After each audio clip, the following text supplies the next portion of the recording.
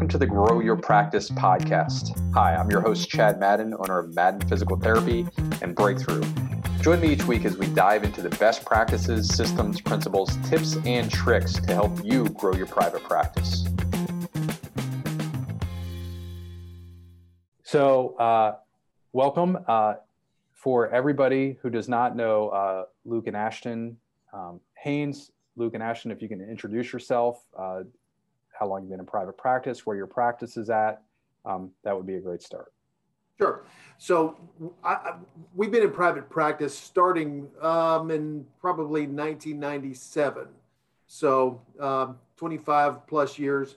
We're located in Weatherford, Texas. We are right outside of the Dallas-Fort Worth Metroplex, probably a 20-minute outside. So we're a little bit less of the urban type of a practice, but we still, as our area grows, we're getting there. We have been through lots of ups and downs over the years. We've seen great times. We've seen terrible times. One of the best things that we have done as a practice is reach out to Chad in the Breakthrough group right at 2 years ago. And we can talk more about it, but it has been a game changer for us. Thanks, Luke. Anything to add there, Ashton? I have not been with the practice since 1997. I joined the team about 11 years ago, and I started out as a rehab tech and worked my way up to co-owner. So nice. Thank you. And Jeff, same thing? Yeah. Actually been in business with one of my partners in outpatients since I left school in 1987. Our current entity, as it's known, was formulated in 2003. So technically, we've been in business together since 2003, operating as a chief therapy and fitness. We're based in Eastern North Dakota and Western Minnesota, with currently 8 locations. Number of those are small operations. One where we have one therapist in rural communities. Great. So the main thing that we're going to be talking about here for everybody that's watching right now is helping your team transition over to direct to consumer, because there's change. You know, we're playing Who Moved My Cheese here, and you get some maybe some resistance or recalcitrance. That happens to all of us, right? And by the way, for everybody watching, if you have any questions for Luke, Ashton, or Jeff, you can just type those in the Q&A, and we will have some time here at the end. So Luke and Ashton, I want to start with you. I know you've talked about this several times, and we've even talked about it at dinner recently in Philly. But so you decide to make the change. Can you talk about how you came to that point of, okay, I want to figure out marketing. I've always kind of pushed marketing off to the side. We want to do it. Now you bring it back to the team, right? We're going to learn how to go direct to the consumer. And can you talk about what happened there? Did you have any recalcitrants? Did you have any rebels, any mutiny, and how did you handle that?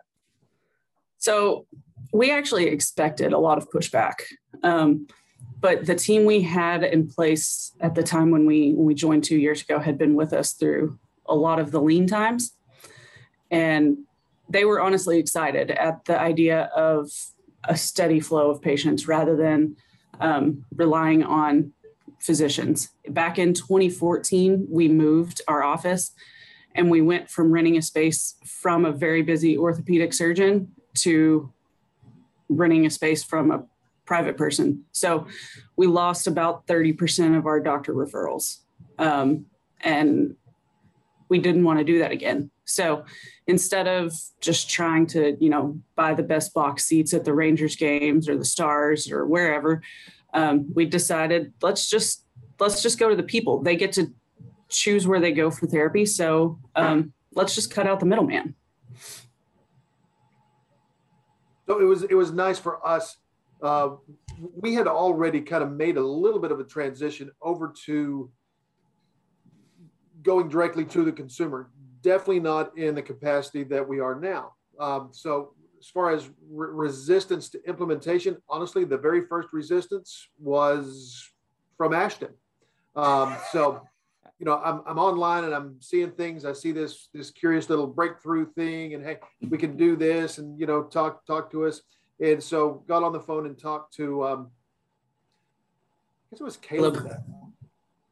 So talked a little bit and said, well, do you want to come check it out? You know, we hop on the plane, go out, and we have an idea what we're getting into. We don't know how much we're getting into. At this point in time, we are running lean and mean, and our advertising budget is, I don't know, $15 a month. You know, nothing basically. I say that I'm putting a little bit out on Facebook and so forth, but not really promoting, really word of mouth. And so we get there and we talk about it, and we talk about, okay, this is what we're expecting, and this is what we can get from it. So we do the math, and you know, quite honestly, Ashton was one I had to say, you know, we can either keep playing this same game that we're playing, and I'll turn around and then I'll be 75 and still doing the same thing, or we can decide to be aggressive. We can kind of go for it. And honestly, once she looked at it and we agreed that it was a good move, then getting staff on board was honestly, it was easy for us. Great. No trauma there at all. Jeff, and I'm sure it was just smooth sailing for you as well. Yeah, you know, we had done some traditional methods. The biggest struggle for us in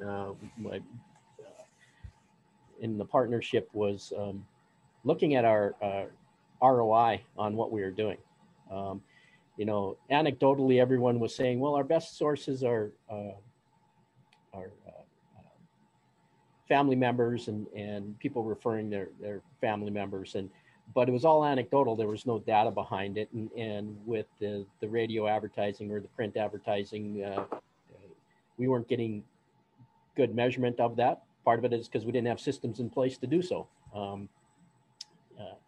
So we had explored Breakthrough, and we dabbled a little bit in Facebook, doing truly organic, just posting, no paid advertising, and that didn't work. But once we signed on to do the Growth X part, it really blossomed for us. And going with that method and using the seven-step killer exam, there's some resistance in people changing their methodology and saying, I have a system that works. I do it my way and it works fine. Like, well, it works, but it can work better. So implementing the systems was key to the success of it and attracting those people, and certainly building their reputation. I mean, that's one of the benefits that we've seen from it, and becoming known as the local expert. Great. So Jeff, are you okay if we dive a little bit deeper on the 7-step killer exam, because that is very common? Yes. So for those of you that are watching and not familiar, 7-step killer exam is a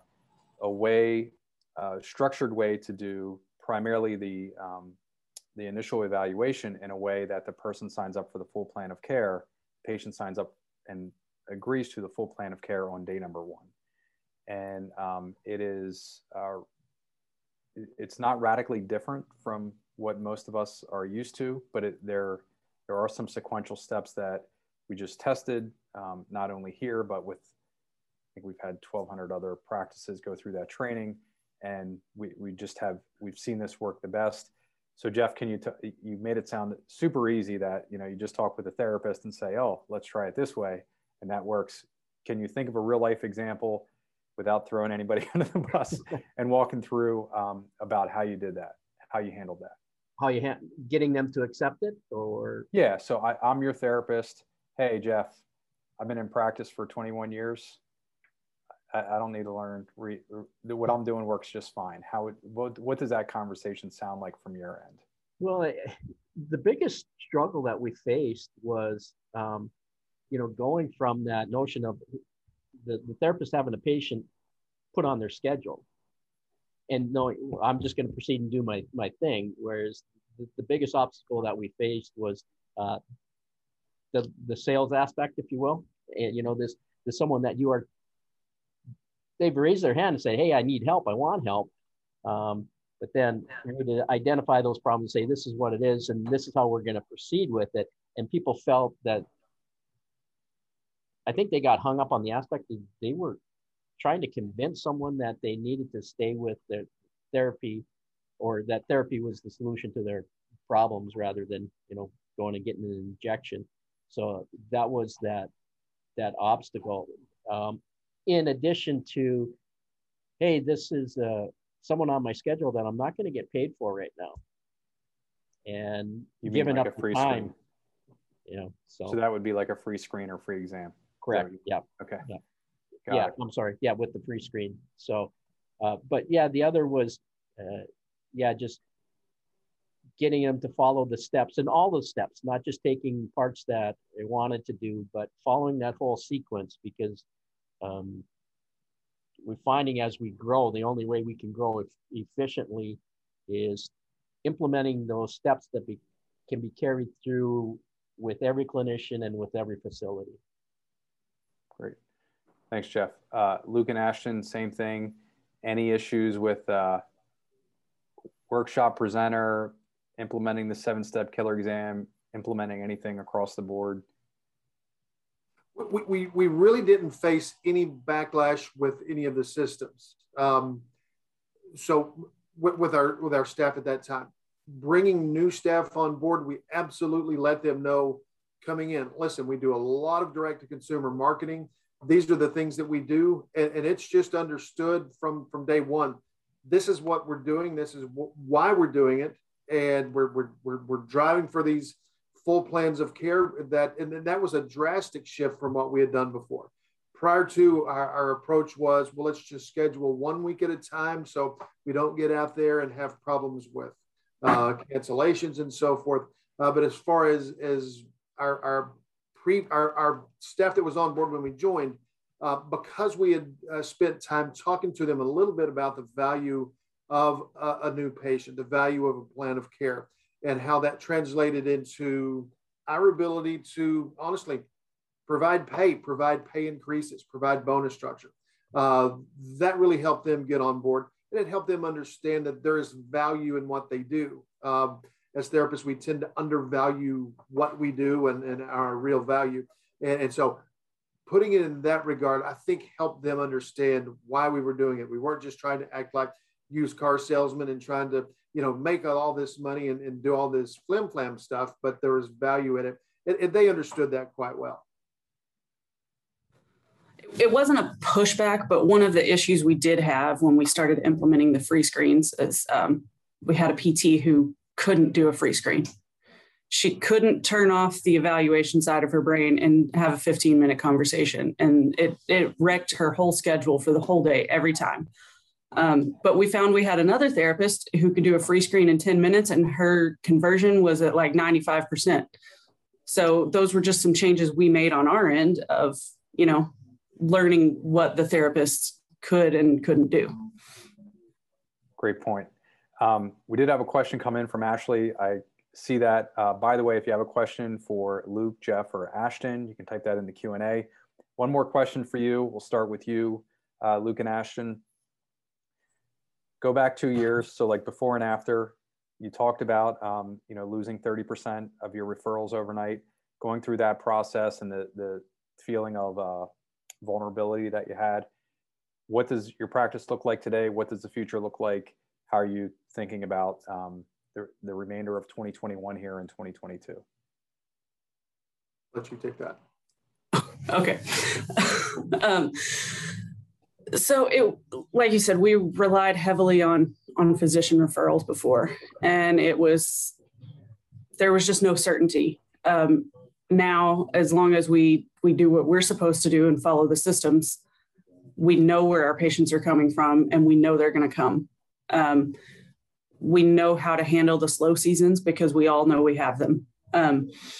So the future is looking amazing. I had a goal for Q4 of 2021 at one of our offices to be seeing 300 patient visits a week. We beat that in Q2, and we're now at 325 a week steadily. So it's rocking and rolling. Things are going well. As long as we do what we're supposed to do and we stay focused, then it's automated. We opened a second location in March of 2020. Horrible time to open a new location. However, we really weren't concerned about the impact that COVID was having. Here we have fewer restrictions throughout the whole process than most of the country. But we knew that once the pandemonium settled down a little bit, our referrals, our new patients were going to come. It was just a matter of us implementing what we had to do, like Ashton said, and then that part was there. At this point, going back to what you said in the introduction, at this point, I don't fear opening new locations. I do want to make sure that we're slow with that. We don't want to grow so fast that we have a challenge filling our personnel piece. That's the biggest issue for us, is making sure that we have quality people who understand our product, who understand what we're putting out there. And one of the bigger things is continually assessing the systems that we have put in place. Are we doing this well enough? So, for example, right now, everybody I know here in Texas, everybody is taking the biggest vacation they've ever taken in their lives because they haven't done anything in 18 months. So as a result, we've seen a small dip in our numbers. So we see that in our metrics, and we really start to dial in and look at that. But with the system, it's given us the opportunity to look at that information. Whereas before, we just, patients show up, we treat them, we try to be the best therapist ever, but really never take a close look at what it's doing as a business. And for me, that's one of the biggest takeaways that we get is looking at it as a business. Yes, it's a PT business, but at the end of the day, we're looking for profit. We're looking for revenue. We're looking for those things that make this a success. Thanks, Luke. Same question, Jeff. Before and after, you had a plan to expand a few years ago. Can you talk about what life is like now with the direct-to-consumer marketing and how that works into your plan moving forward? Yeah, there's been some, at least regionally, changing on the landscape, so the direct-to-consumer is becoming even more crucial, and we're going to have even increase the amount of contact that we have, because what you alluded to in the opening segment, talked about how there's changing with marketing, and the hospital systems are picking up on that. They are making it even more difficult. Best thing with the direct access is the follow-up and staying in touch with those, so we get those patients in, and we're treating them as patients for life. I mean, that's the attitude that we're taking, and the importance of the continual communications, and that's what brings in their family members. On top of the success, the whole underlying success of it is driven by the quality care that's delivered by our staff, and so the training aspect of the clinical skills is crucial to that. Not only feeds into the system, but we've had changing landscape, and things have changed here just within the last month, and we're facing some greater challenges. But it did allow us to expand one of our spaces in one of the small rural communities. We had the targets that we had for growth leading into the COVID thing.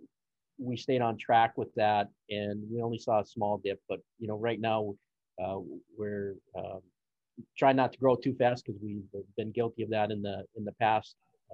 But right now it's we're keeping a steady course, and just going to utilize the tools that the system provides us, and increase that communication with our existing past and present patients. Great.